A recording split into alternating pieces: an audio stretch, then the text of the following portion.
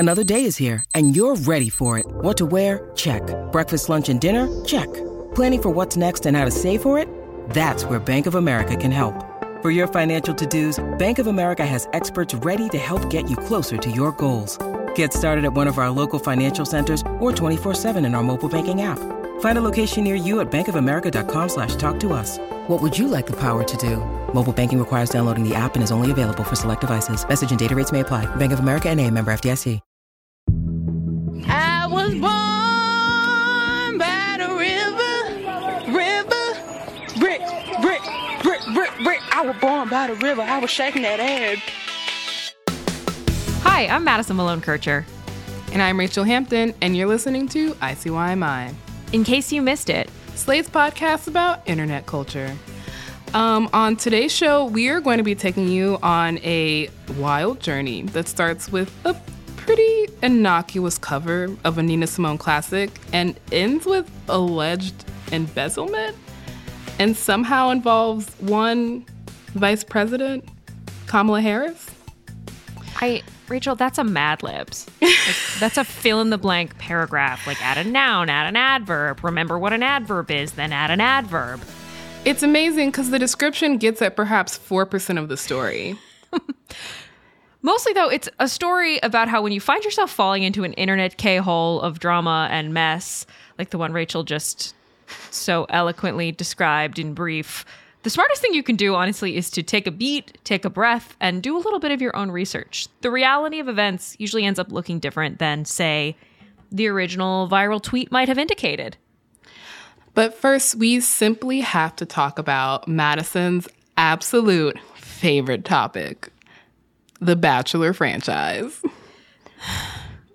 In the outline for today's show, you wrote Batch, B-A-C-H, and for a brief fleeting moment, I thought we were going to talk about Bach, which I thought, okay, I'm ready. I can vibe with that.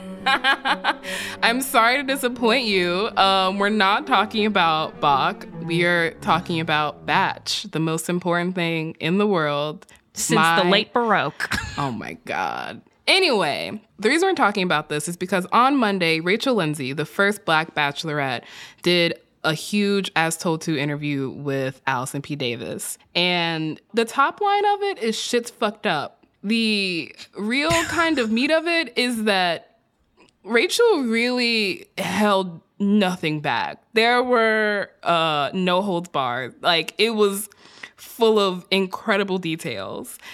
And kind of just really outlined how terribly this franchise has treated her.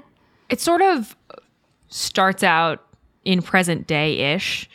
She lays out this story with that interview with Chris Harrison, defending Rachel Kirkconnell attending a racist party in antebellum Southern dress. Yes. Did I get that right? Mm-hmm. Good job. I'm so proud of you. I'm actually really proud of you. So the core of the story, at least my understanding of it as a bachelorette neophyte, is that she's calling out the toxicity of the show's fandom.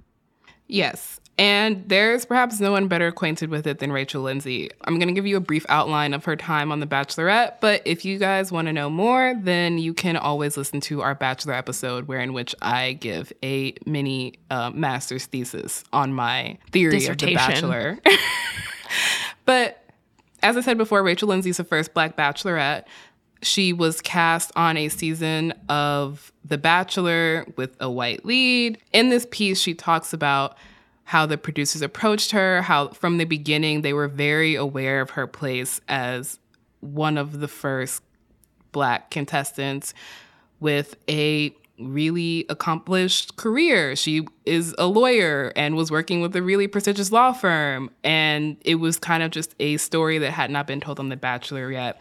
She goes into all her hesitations with it and the way that she was kind of treated on next season, which is she kind of always knew that she wasn't ever going to marry him, and the kind of way they framed her disputes with other contestants in this way of like, Black woman is aggressive and cold as this white woman is crying.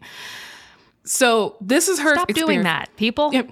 White people, we got to stop doing that. Truly.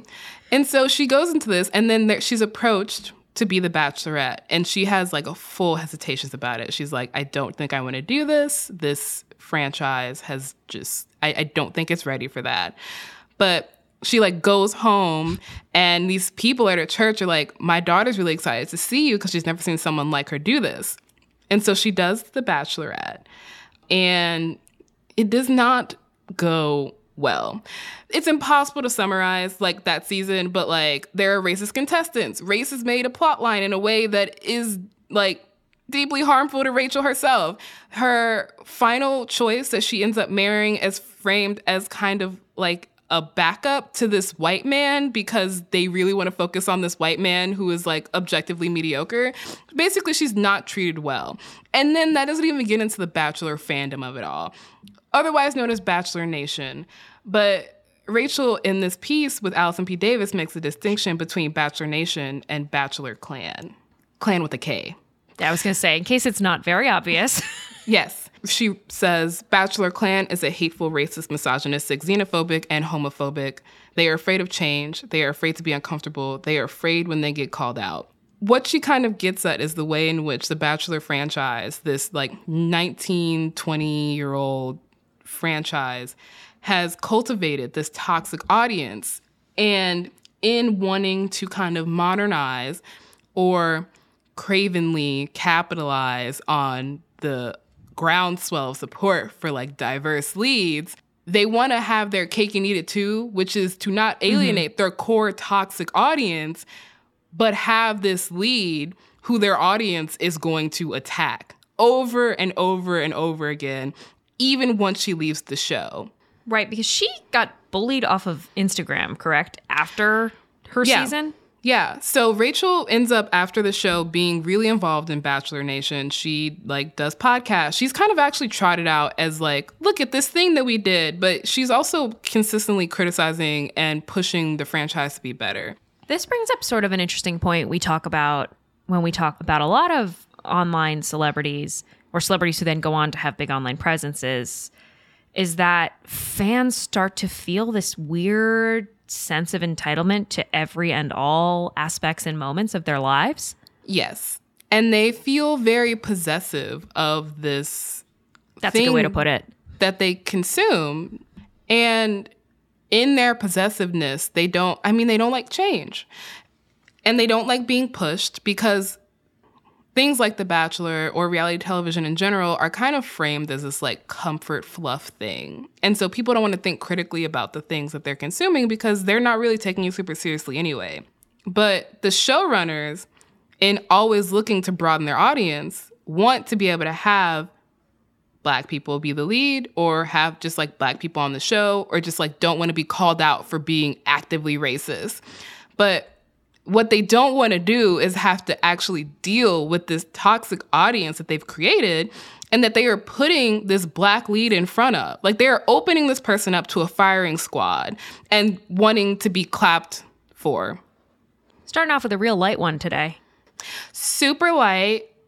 Just, you know, some frivolous reality television and the incredibly terrible audiences that they cultivate that they don't want to alienate, but that they are actively trying to diversify while not acknowledging that you can't diversify racism. They take it offline, too. I feel like we should note, and Rachel Lindsay points this out in her piece, like she had to hire security, personal security, to quite literally protect her physically. Yes. It's not just, I think to think about hatred online, it often gets watered down in people's minds to, trolls and name calling and just mute them, block them, get over. No, this is very real. It is mentally, emotionally, and physically damaging. And I can't wait to read Rachel Lindsay's book. Honestly, yeah, please, I will be first in line to pre-order that tell-all because I cannot recommend this piece enough. There's just a lot of details. Like, if you watch The Bachelor, you'll want to know. But even if you don't, Madison, you were reading this piece and you were like, wow, you pitched this idea and I was like, another Bachelor idea. And then you read the piece and you were like, okay, this franchise is wild. Messy, messy, messy. But that's enough on racism for today. After the break, we'll be back with more racism, a different kind of racism, or at least respectability politics, whatever.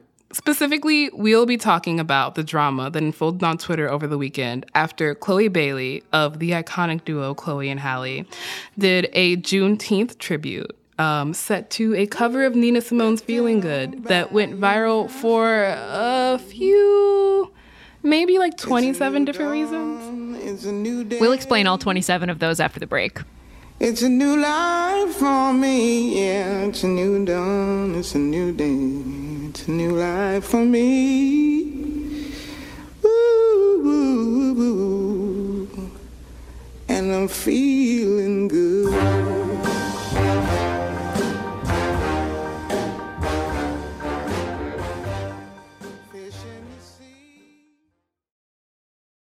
Tired of not being able to get a hold of anyone when you have questions about your credit card? With 24/7 US-based live customer service from Discover, everyone has the option to talk to a real person anytime, day or night. Yes, you heard that right. You can talk to a human on the Discover customer service team anytime. So the next time you have a question about your credit card, call 1-800-DISCOVER to get the service you deserve. Limitations apply. See terms at discover.com/creditcard. When you need mealtime inspiration, it's worth shopping Kroger, where you'll find over 30,000 mouth-watering choices that excite your inner foodie. And no matter what tasty choice you make, you'll enjoy our everyday low prices, plus extra ways to save, like digital coupons worth over $600 each week. You can also save up to $1 off per gallon at the pump with fuel points. More savings and more inspiring flavors make shopping Kroger worth it every time. Kroger, fresh for everyone. Fuel restrictions apply. Okay, we are back and feeling good. You just had to, didn't you? It was right there. Yeah, it's low-hanging fruit. My apologies to the estate of Nina Simone. Please don't sue me. I don't even know where to start with this story, but I guess we can say that it starts on Juneteenth. When Chloe Bailey of Chloe and Halle, who, if you don't know, where have you been? But they are the kind of musical wonder kids, proteges of Beyonce. Their album, Ungodly Hour, superb in every single way. Where were you? Truly, where were you? Anyway, Chloe, one of the sisters of the duo, performed a rendition of Nina Simone's Feeling Good for a Juneteenth special on ABC. And this rendition was interesting, to say the least. She looks great. She's in like a full-on black bodysuit. She looks absolutely incredible. And so she's wearing this incredible outfit. She's in a room alone, as most kind of pandemic era performances are for specials now. And she's just throwing it back to feeling good. That's it. That's it. There's no other way to describe it. She's quite literally feeling good. Yes. It's a new dawn. It's a new day. It's a new life for me. And I'm feeling good. Okay, the literal range. No, Those like, bass notes, those yeah. whistle tone, the literal range. This is not me appropriating this phrase. I'm literally commenting on the range of notes which she sings in this cover. You will hear no dispute from me. Chloe has a set of pipes on her. But the thing about this performance and the thing about this song and the cover of it is that I'm so sorry, but it's really giving me like college burlesque troupe, but with a budget. Like, I love her so much, but I cannot lie and say that I saw this video coming across my TL and I can't lie and say I didn't start laughing. I fully did. It's just like... It did prompt me to Google the 50 Shades of Grey soundtrack because I was convinced, absolutely convinced, that exactly a sexy cover of Feeling Good was on in one of those movies. It was not. I invented this in my head. But it wasn't Last Holiday, the iconic movie with Queen Latifah. But it's just the thought of 50 Shades of Grey in the song. It's just really funny. The combination of it being for a Juneteenth special just reminded me of this absolutely iconic Vine and how this performance was kind of a non-ironic version of it. We're going to play this Vine. I'm going to apologize in advance because you're going to have this stuck in your head for the next 2 weeks. I was born by the river, brick, I was born by the river. I was shaking that ass, bending over, popping pussy. I was making that cab pop. Rachel's gone. Down for the count. I listened to that Vine in preparation for this episode, and I still like fully could not stop laughing because like that's the exact vibe that this performance gave me, and what it gave a lot of the internet clearly. Because after this performance video drops on Twitter, like people kind of just roast her, but like not in a malicious way, but just on like it's objectively funny. You popping booty to Nina Simone. Like, what's going on here? Just feeling herself in her catsuit alone with, I assume, a smattering of crew members in masks operating cameras. Yeah, it's just so funny. Like, imagine showing up to like, I don't know, like a dedication ceremony for Juneteenth, and you're like, there's Chloe just, absolutely living her best life with this 50 Shades-esque cover. Chloe and Halle actually used to share an Instagram account, and in relatively recent internet history have now established independent internet brands. And Chloe getting shamed for how she dresses and the photographs she posts. I mean, do we still say slut shaming in 2021? Because that's I think a good way to describe like what she experiences online. Exactly. And I want to make a distinction between like the kind of original reaction I saw and like that where kind this of is level going, of where vitriol. you can tell this is going. Yeah. So the first reaction I saw is like fully aware of the way in which like Chloe's getting slut shamed. It's like most of the reaction I see is from Black women themselves. And it's just like playfully clowning on her in the way you would like your cousin. Like it's like no one is slut shaming her. It's just like this is a fucking hilarious thing. This is a non-ironic version of like popping pussy to Sam Cooke. But like then the internet gets a hold of it and it stops being fun. Like it fully stops being fun because then people earnestly are yelling about how Chloe's performance was like too sexy and denigrating the good wholesome name of one Nina Simone. I have a question. Yeah. What do they think Feeling Good was about? I'm just like, have you listened to the words of that song? Like, it's not like, Chloe chose Strange Fruit or some shit. Like, that would actually be fucked up. Like, no. Like, she picked the song that had a vibe. And also, let's be real here. Nina Simone, like, would have either laughed at this performance in, like, a non-malicious way or like fully supported it, because Miss Simone at one point said, my attitude towards sex was that we should be having it all the time. Sex positive is underselling it. I'm tired reading that all the time. I'm just like, Miss Simone.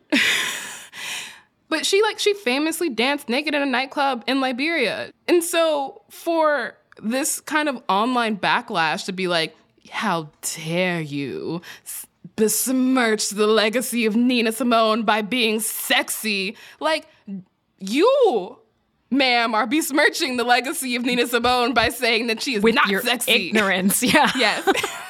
I really wish this was the end of the story, but at this point in the saga, the ghost of Nina Simone weighs in on Twitter.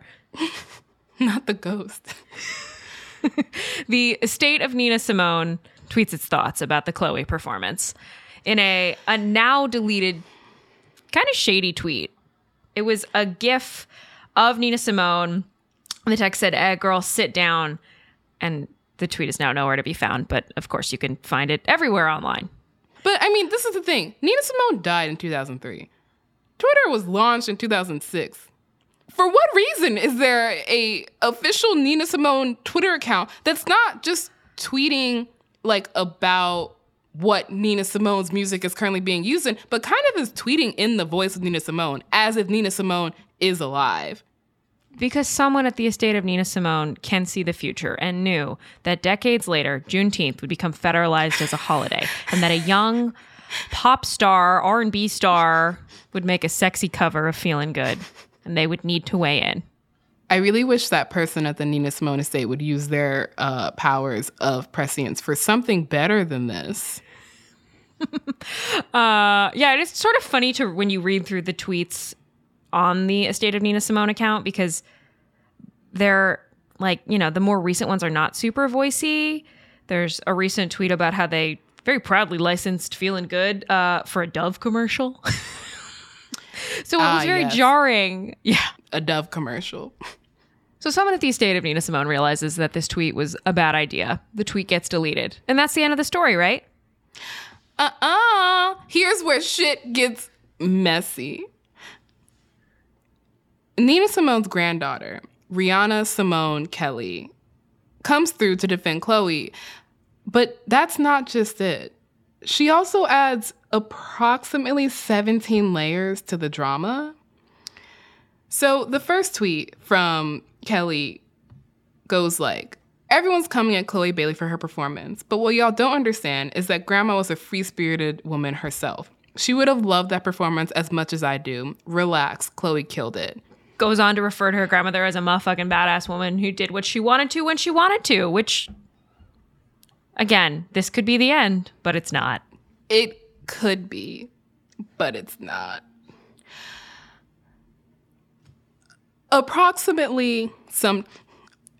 So after she defends Chloe, she quote tweets this tweet from a rando that says, Nina Simone passed away April 21st, 2003, and Twitter launched July 15th, 2006.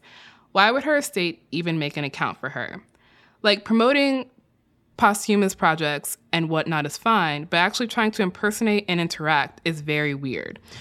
Simone Kelly then comes in with a quote tweet saying, Nina's granddaughter here. My family doesn't run her estate anymore. It was taken from us and given to white people. Our family name was dragged in the media. We get no royalties, nothing. Want to hold someone accountable? Ask Kamala Harris why she came from my family? Hashtag Nina Simone. Well, now I'm hooked. Nina Simone and Kamala Harris in the same sentence? So this prompted me and you to do some research. This was the point at which I think we both saw the tweets and said, oh, it's time to pull up a magnifying glass. Time to take out our little inspector hat. And try and figure out what exactly Rihanna Simone Kelly is talking about and why she has invoked the name of V. POTUS. After Nina Simone died, her daughter, so that's Rihanna Simone Kelly's mother, Lisa Simone Kelly, was put in charge of the estate of Nina Simone. Nina Simone's final wishes were that her wealth be used to fund musical education for children in Africa. If that sounds vague, take it up with Nina Simone. Fight a ghost if you want. In 2013, though, Lisa Simone Kelly steps down from this role. In a fairly public legal battle, she's accused of breaching fiduciary duty, allegedly diverting funds, including a reported $1.5 million into her own bank account, per a report from the Daily Beast, who looked at some of the legal filings in the case. Which, shout out to the Daily Beast for verifying these legal records that were floating around on Twitter because the internet loves to be a sleuth. So where Kamala Harris comes in is she, at this point, is Attorney General of the state of California. So this case is under her. And at one point, according to the Daily Beast, she wants to surcharge Lisa Simone Kelly almost $6 million and then $2.5 million in interest, like a very large sum of money. Scientifically, I would say a lot of fucking money. It eventually ends with an agreement between both parties. Kelly no longer is involved with the estate.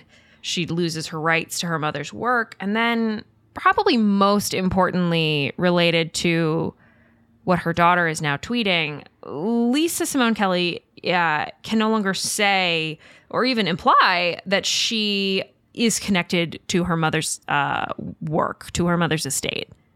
Exactly. And so this battle happens in 2013. It is reopened when Rihanna, the granddaughter of Nina Simone, opens up about it in detail over the weekend on Twitter. She, in a... it's a large thread. A patented move, tweeted, deleted, and then started tweeting again.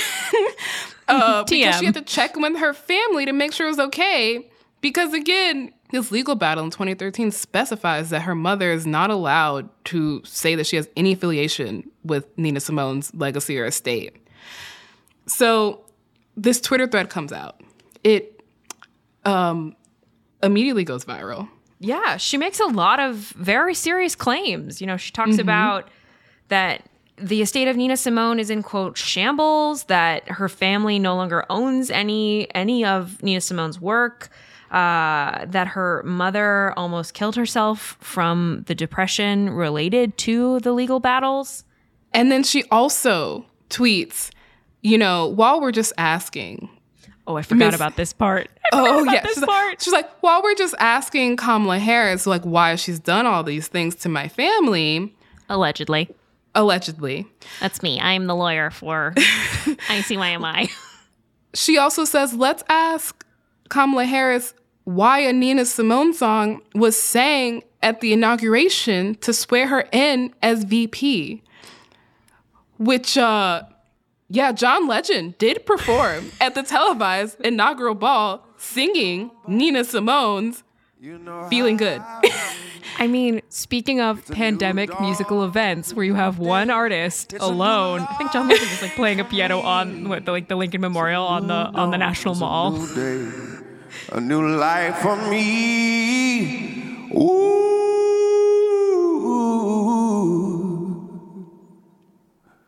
And I'm feeling good. But, I mean, you have to admit that knowing the way that Kamala is involved in this fucking, like, lawsuit, for her to have a Nina Simone song played at her inauguration is a little bit shady. I kind of love it. So, at this point, Rihanna Simone Kelly's mother posts a video on Instagram. I support her 1,000%. I support everything she's saying. She's speaking her truth. She's speaking the truth of our family. She also supported Chloe Bailey's interpretation of Feeling Good, which I second. I think she did an amazing job. Have you seen the documentary, What Happened, Miss Simone? Yes, I have. I really like that documentary. But that documentary is not super complimentary to Nina Simone and her relationship with her daughter, if I remember correctly. Right. I mean, that's it's a few years old now, but one of the things I remember enjoying about it or finding enriching about it is it does paint a fairly comprehensive picture, right? You know, Lisa talked about her mother as being abusive and that Nina Simone abandoned her when she moved to Liberia. She calls her mother a monster. And also, in equal measure, talks about her mother's gifts and talent and the music she shared with the world. When Mom would see you cry, she knew she could push your buttons. That's what she wanted. And I would not give her that satisfaction. When she would hit me, I would look her dead in her face. And she'd like, you better cry. You better cry. I wouldn't do it. You get this kind of complete picture, which is what I was thinking about when Rihanna Simone Kelly tweets a second thread that offers a different set of allegations about how the legal proceedings in 2013 actually went down, according to her. She says a lot, and it's plainly kind of refuting the Twitter sleuths who over the weekend have just been like pulling court document after court document and like circulating them on Twitter and saying, actually, Miss Rihanna Simone Kelly, your mother was embezzling. Like, that's why you don't have anything to do with your grandmother's estate. And there's a lot of speculation, actually, that Rihanna Simone Kelly didn't know about this kind of court case drama and that's why she did this Twitter thread and that like maybe no one informed her that her mother was embezzling, which is somewhat paternalistic.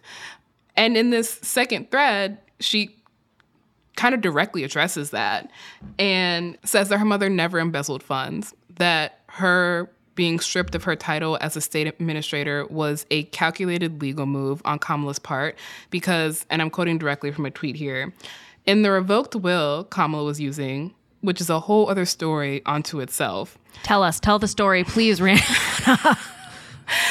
My mom was protected in every way from litigation, especially if she used attorneys and accountants to help her run the estate, which she did.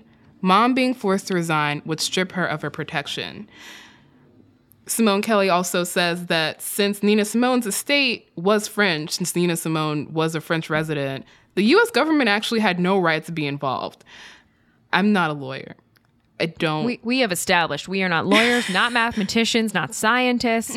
I think the best way to sum up that second thread is that Rihanna Simone Kelly refutes all of the claims that are running around Twitter and have been reported about this 2013 legal proceeding, and then offers up her own set of allegations about what actually went down. And that's pretty much where it stands as of right now, is this second thread kind of taking over for the first thread. And I would like us all to recall that this began with Chloe Bailey throwing it back to Feeling Good and ended with none of us feeling good.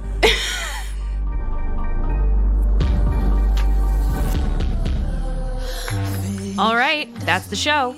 We'll be back in your feed on Saturday, so please subscribe. It's free, and the best way to make sure you never miss an episode, which, Rachel, cover your ears, I'm going to say it again, is the best way to make sure you stay feeling good. Please leave a rating and a review in Apple Podcasts. Tell your friends about us. Follow us on Twitter at ICYMI_pod. It's a great place to DM us your questions, topics you might like on the show. And you can also always email us, ICYMI@slate.com. ICYMI is produced by Jasmine Ellis and Daniel Schrader. Our supervising producer is Derek John. Forrest Wickman is Slate's culture editor. Gabe Broth is editorial director of audio. See you online. Or not.